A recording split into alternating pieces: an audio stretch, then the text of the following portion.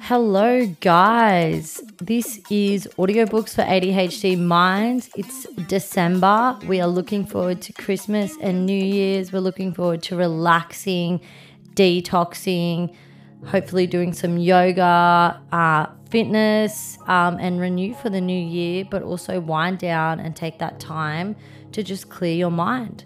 So I'm quickly going to go through today some ways to get better at small talk, and this is I guess kind of good for a Christmas if you're spending time with family and friends who you're not that close with, you don't have much in common with, and who you're trying to just get through the holidays with.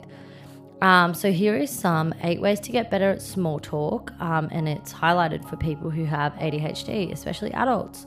So small talk is a big problem for many adults with ADHD who tend to fall into one of two camps. We're chatterboxes who don't let other people get a word, or we struggle to maintain attention and conversational banter, leading to a lot of awkward silences.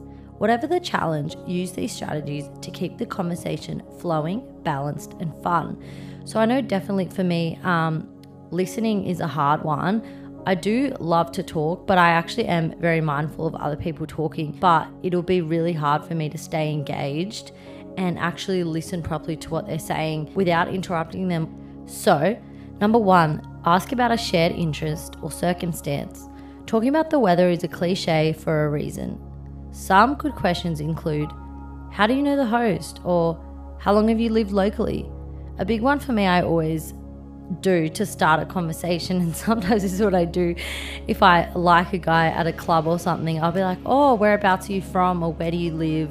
Oh, what do you do for work? Or why are you here? Like, who are you here to see? So I'll just start with that, but a good one is like, whereabouts are you from? So usually they'll tell you like your suburb or what country they're from. Number 2, comment on a topic of general interest. So do a quick scan of a newspaper. So this article is quite old, but do a quick scan of like a news article or something on social media, I would say, before a big event to give yourself some ideas. If it's the first time you're meeting someone, try and steer clear of politics or religion. So yeah, just feel free to talk about something that's going on in the media or something that's gone viral on social media or TikTok, something like that. Or a meme, maybe save some memes to your phone. Number 3, ask open-ended questions. So a good question is, what's keeping you busy these days? It allows people to choose their focus. So it could be work, friends, family, hobbies, volunteering, sports, instead of restricting them to one subject. Ask follow-up questions. So one for ADHD is jumping in and then talking about yourself. Just ask for more info on what they're talking about. So some good questions could be, oh, how long have you been working there?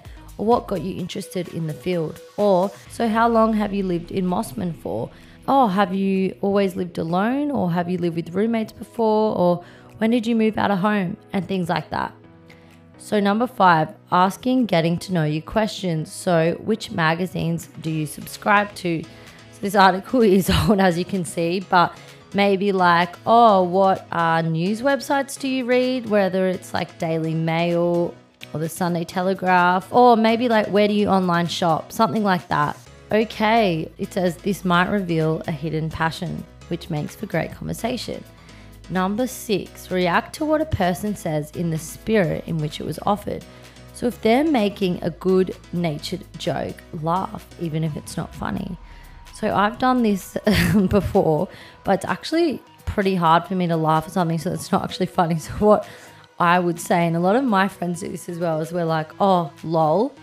And lol is kind of like, you can see it's funny, but like you don't have to laugh. So you're like, oh, LOL. Yeah, I can see that's funny.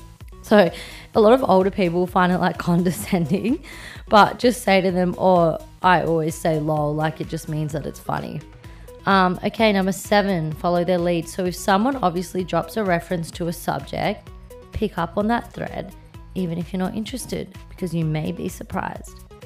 Number 8, conversely, don't talk about your favorite topic unless you're asked to. So you're going to be tempted to talk too much and dominate the conversation. That's with ADHD, but let them steer the way. And then if they're obviously a good listener as well, they'll ask you about yourself. So I guess that's how you can gauge if you guys are actually going to be friends or not, or if you're going to get along with them if they ask about yourself. Okay, so this was 8 Ways to Get Better at Small Talk by Gretchen Rubin. And I really hope this one is helpful for the holidays. I hope everyone has a good Christmas and New Year's, and remember to take care of yourself. This has been Audiobooks for ADHD Minds. I am Tiffany Saker. Woo!